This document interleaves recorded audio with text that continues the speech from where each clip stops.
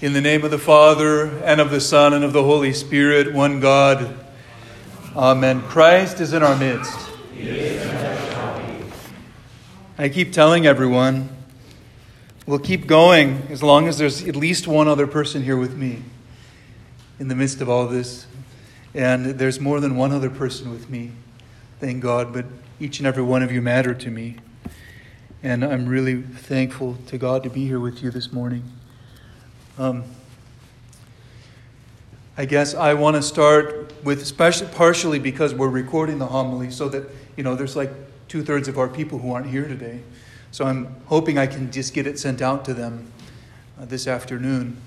And I do want to acknowledge the effects of the current pandemic and just acknowledge the fact that it is affecting our community. There are many statements being made around the globe from Orthodox bishops and Orthodox leaders. And some of them are saying things as extreme as don't go to church at all. Some of them are saying, we have to go to church. Some of them are saying, like, we are kind of balanced. Like, we're going to keep serving the services. But if you're ill or susceptible to illness and you have any concerns, don't feel bad about staying home and playing it safe. So I want to give a combination of encouragement to everyone to be faithful, to ardently and fervently pray, to continue celebrating the services of the church as much as we can, to draw near to the holy mysteries, but also to observe the precautions and to be humble. We want to be humble and not to underestimate the reality of what's going on. I wasn't that serious about it 4 days ago. And then I talked to a couple medical professionals who are actually in it. And they acknowledged that it is a serious concern. Even though it doesn't affect everyone seriously, those whom it does affect seriously those who it affects can have their lives threatened very seriously. So anyway, we want to humbly acknowledge that. While we also continue, it's times like these, especially, that we prove what we're here for all along. I was thinking last night, should we do some special prayers? Should we do extra? And I thought, you know what? We are always praying for the world. We keep doing what we're always doing. We're always interceding on behalf of the world. Also, though, when things get weird, we tend to relax ourselves a little bit. We tend to shift our mindset sometimes. And I want to say that when things get weird and a little crazy, that's not a justification per se for relaxing the fast or for praying less. Things are crazy, so I'm not going to, I'm going to eat whatever I can. No, actually, it's times like these when the power of fasting is proven and the power of prayer is required of us to continue to take that seriously, because our prayer and our fasting is not just personally therapeutic. It strengthens us as intercessors for the world that we live in. So that's my little intro that I wanted to give everyone about the current state of things. Have you read the story, The Way of a Pilgrim? It's a Russian classic. And I want to tell you just a little bit about it, just to make one little point. And then I'll come back to it a little bit later. But it's a story about a Russian peasant. You may remember some of the particulars. He had a withered hand, so that he couldn't work very much. He lived a very simple life. He was married, and he and his wife prayed often together. They prayed, they did prostrations. They did the Akathist hymn to the Theotokos together. And by God's providence, for some reason, his wife was taken away from him at a relatively young age. And he was sad, but also wondering, what does this mean? And during this time, he heard and read the most blessed words of St. Paul that we love so much in the Orthodox tradition. 1 Thessalonians 5:17. Do you know what it is? Pray without ceasing. It's a verse that has 3 words. Pray without ceasing. And he thought, what does that mean? Pray without ceasing. I have to find out. I want that. So he set out to listen to the great preachers of his day. And he said, I heard about praying without ceasing, but I never learned how to pray without ceasing. Oh, they had beautiful, eloquent words, but how can I do it? Finally, he found a monastic elder who said, here's how you do it. The simple repetition of these words, Lord Jesus Christ, Son of God, have mercy on me. Lord Jesus Christ, Son of God, have mercy on me. A beautiful distillation of the gospel teaching and the longing of our soul. Pray it repeatedly. And he gave him a discipline to practice. And eventually he trained his mind and his heart so that the prayer was going on all the time. And he journeyed in his way, trusting in God's providence. And the story is him kind of wending his way throughout Russia as he became a pilgrim, visiting people, encountering different trials and people. And it's a lovely story. I highly recommend reading it. It reads like a tale, but it's also very instructive. And it's a good Lenten read as well. The Way of a Pilgrim. And then there's an additional section called A Pilgrim Continues His Way, I think. There are different translations out there, but we have some in the bookstore downstairs if you want to get a copy. Okay, that's to get you kind of in the mindset. Now, today in the Orthodox Church, we find ourselves second Sunday of the season of Great Lent. And I want to congratulate everyone who's been taking the season seriously, who's been seeking purification and prayer, who's been trying to draw near to God. If there are any of you who have not yet begun to really enter in to the profound season that Great Lent is, hesitate no longer. It's not too late. Maybe you've neglected prayer. I haven't prayed enough. Then pray a little bit more. Commit to praying morning and evening without compromise. I'm going to do it. Father James used to say, you wouldn't leave the house naked, unclothed, would you? Don't leave the house spiritually naked. Clothe yourself with prayer in the morning. Perhaps you've ignored the prescriptions of the fast, or been a little too lenient with yourself, like I probably have. Now's the time to consider what it is that gives life and ask oneself, do I really need this? Before we take another thing into our body, will it benefit me? Now's the time to discover the freedom of simplicity and to shut down the ever-demanding appetites that always pester us. This is a beautiful season of crucifying the regrets of the past, sending them to the cross of our Savior once and for all, and proceeding as those whose aim it is to live without excuse anymore. We don't have to live with excuse or regret. But it requires serious attention and watchfulness.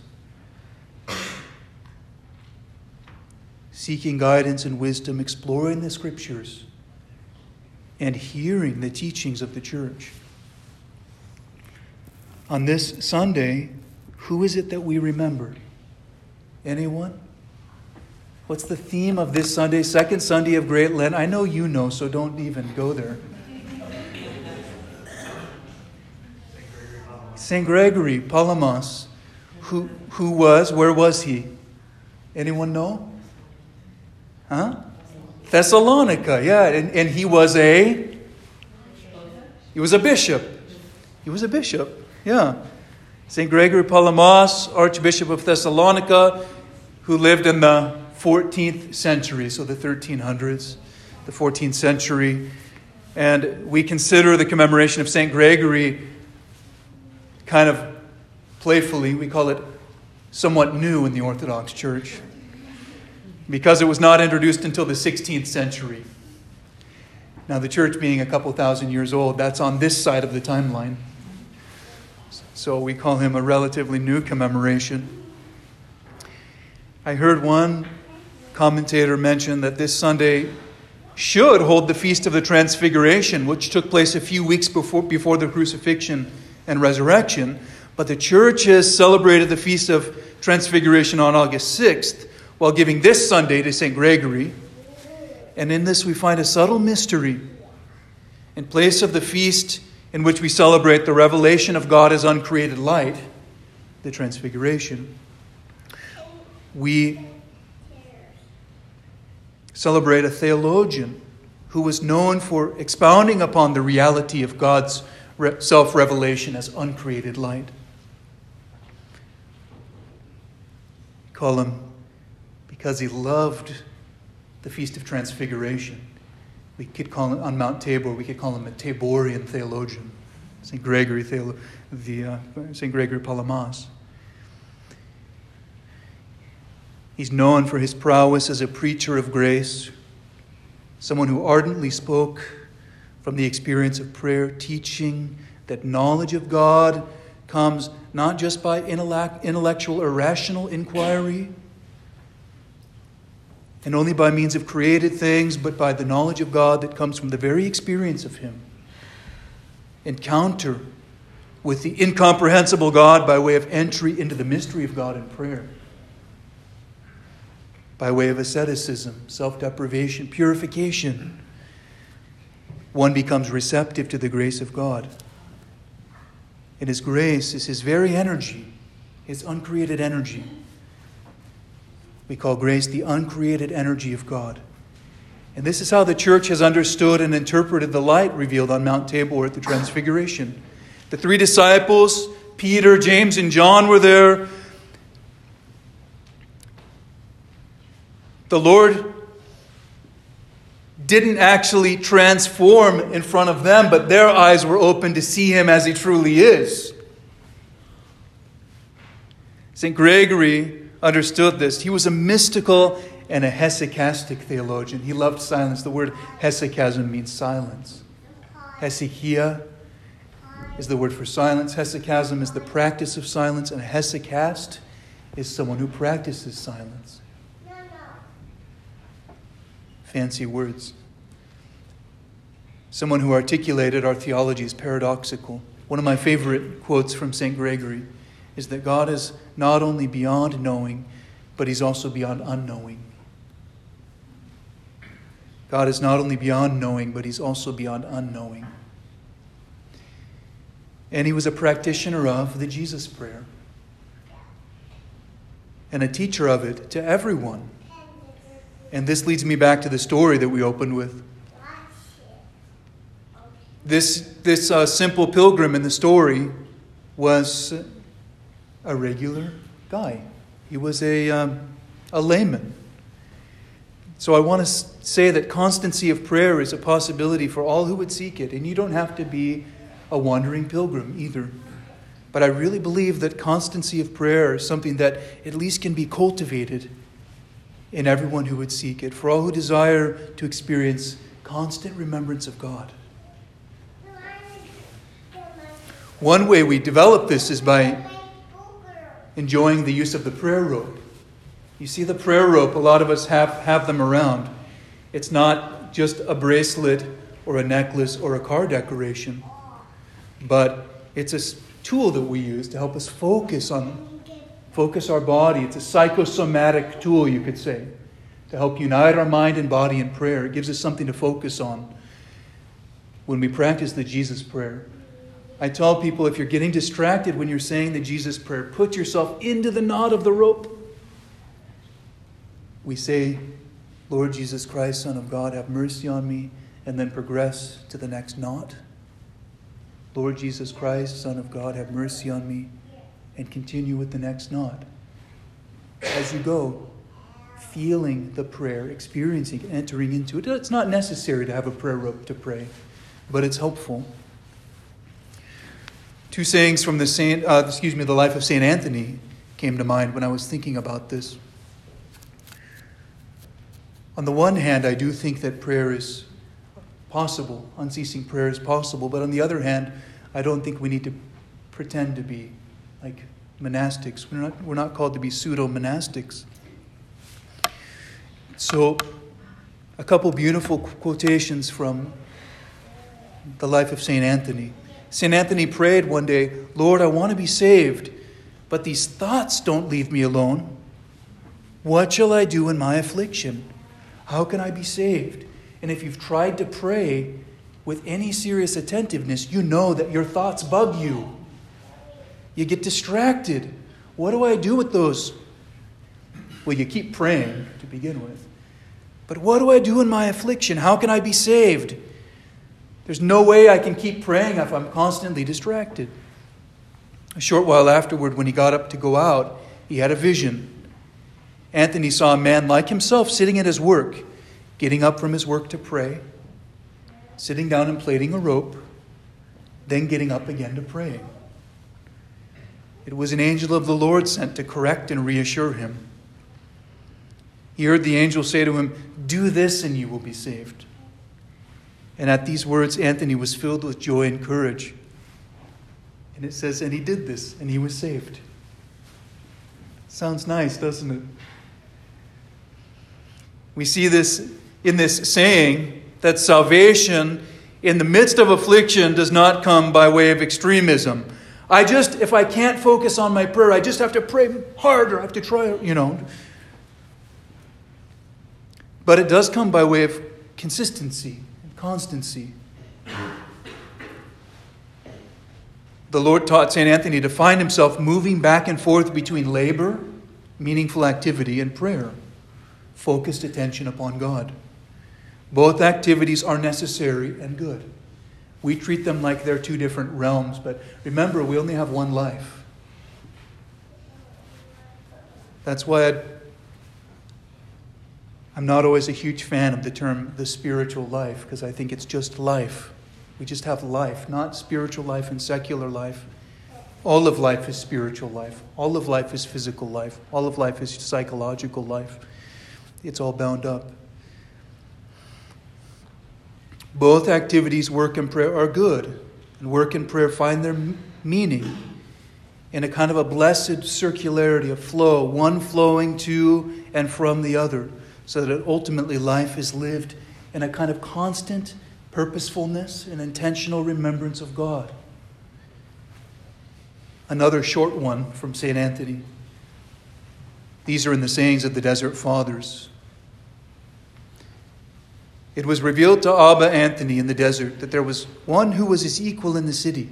He was a doctor by profession, and whatever he had beyond his needs, he gave to the poor.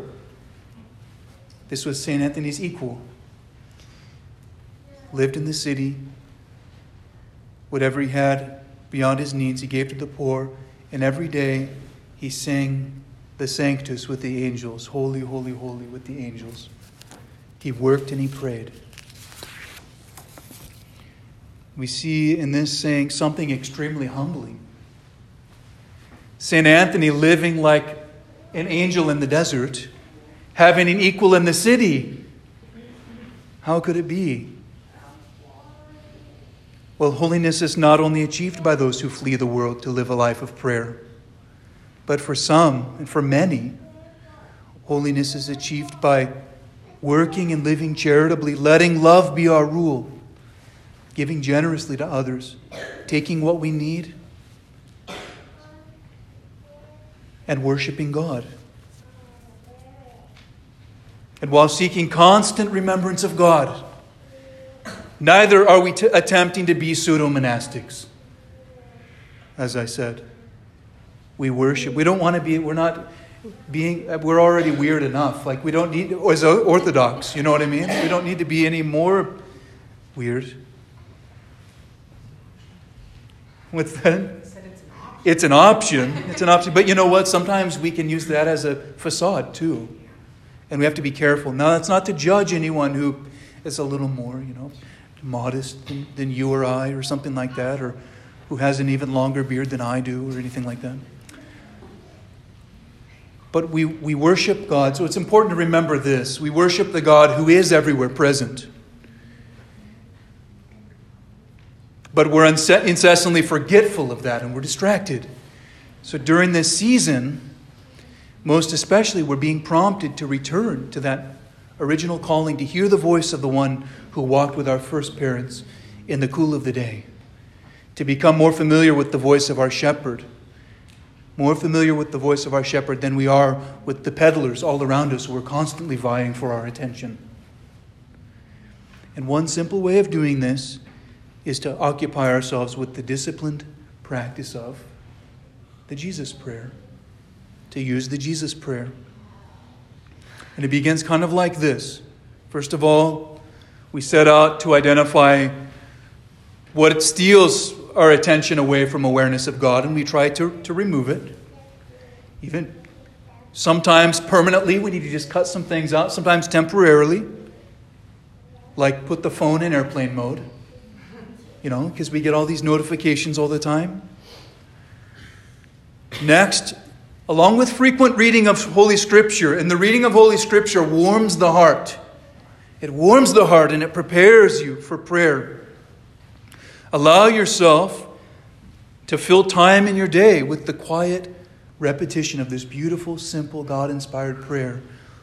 Lord Jesus Christ, Son of God, have mercy on me. This distillation of the gospel. At home for a few minutes. While in traffic, turn off the radio. I like to call it making your experiment with God. Make a little experiment with God. I turn off the radio and just say the Jesus prayer. I even do it at the expense of modesty. I even do it with my children out loud sometimes. Say the Jesus prayer out loud for a little while we're driving somewhere or in their bedroom at the end of the day. You can use it following a difficult conversation to help reorient yourself. A few times before speaking when you're angry, while holding your child who's throwing a fit. Especially in situations of frustration, though, remember not to use prayer in vain either. Like, oh, Lord, have mercy. Lord Jesus Christ, have mercy on me. But really, it's like, okay, I need this prayer. I need to use this prayer. I need to let it settle in. The idea is that it starts with the lips, the mouth, and the tongue. It goes into the mind, and then it descends into the heart. And it becomes a part of your rhythm of life.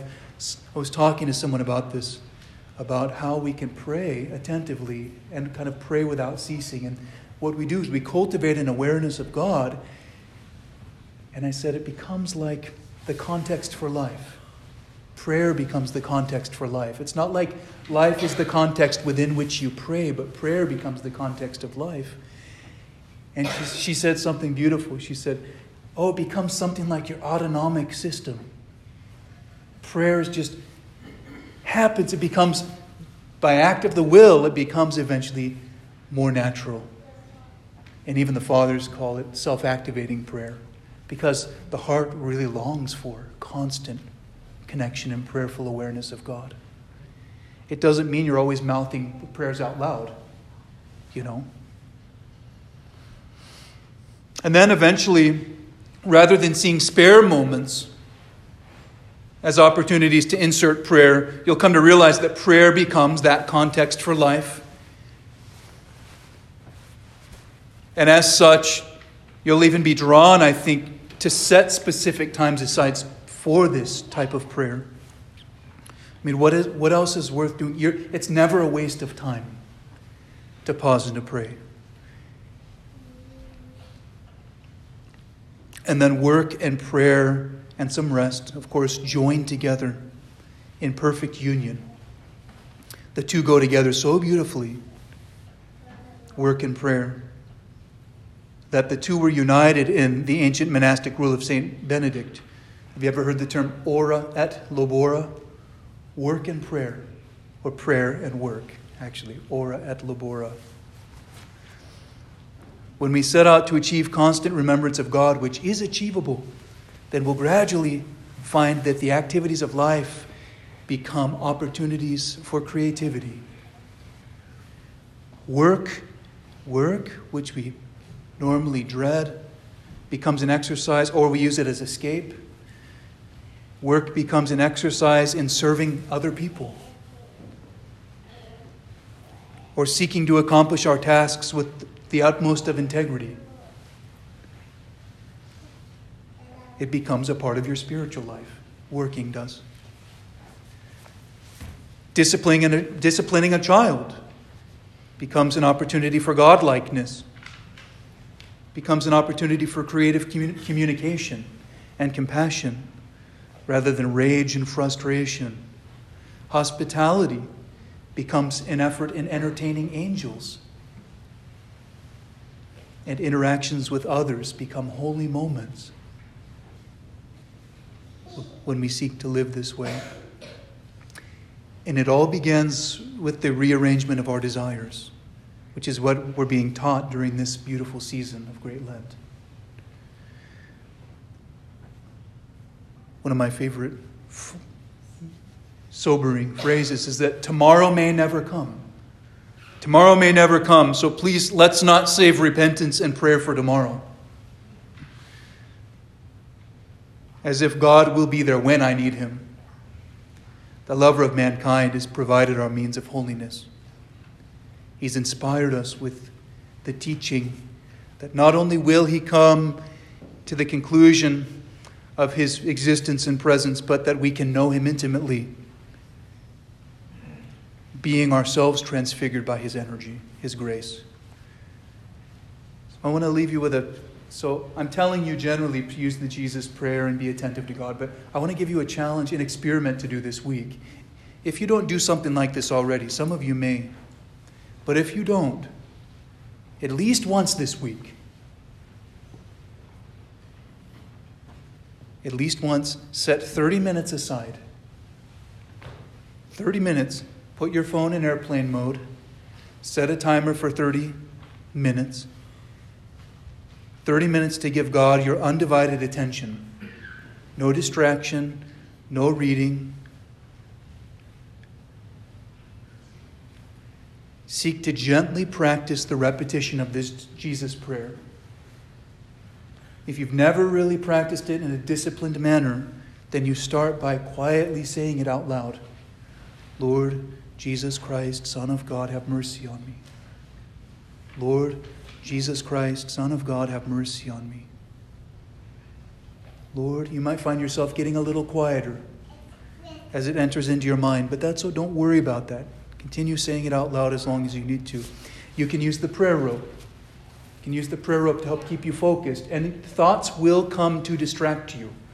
That's okay. Just keep going. Just return to the prayer. Lord Jesus Christ, Son of God, have mercy on me. And mean it. We're talking to our Lord and Savior. We're not piling up prayers. We're not counting milestones. It's a simple repetition of the same words.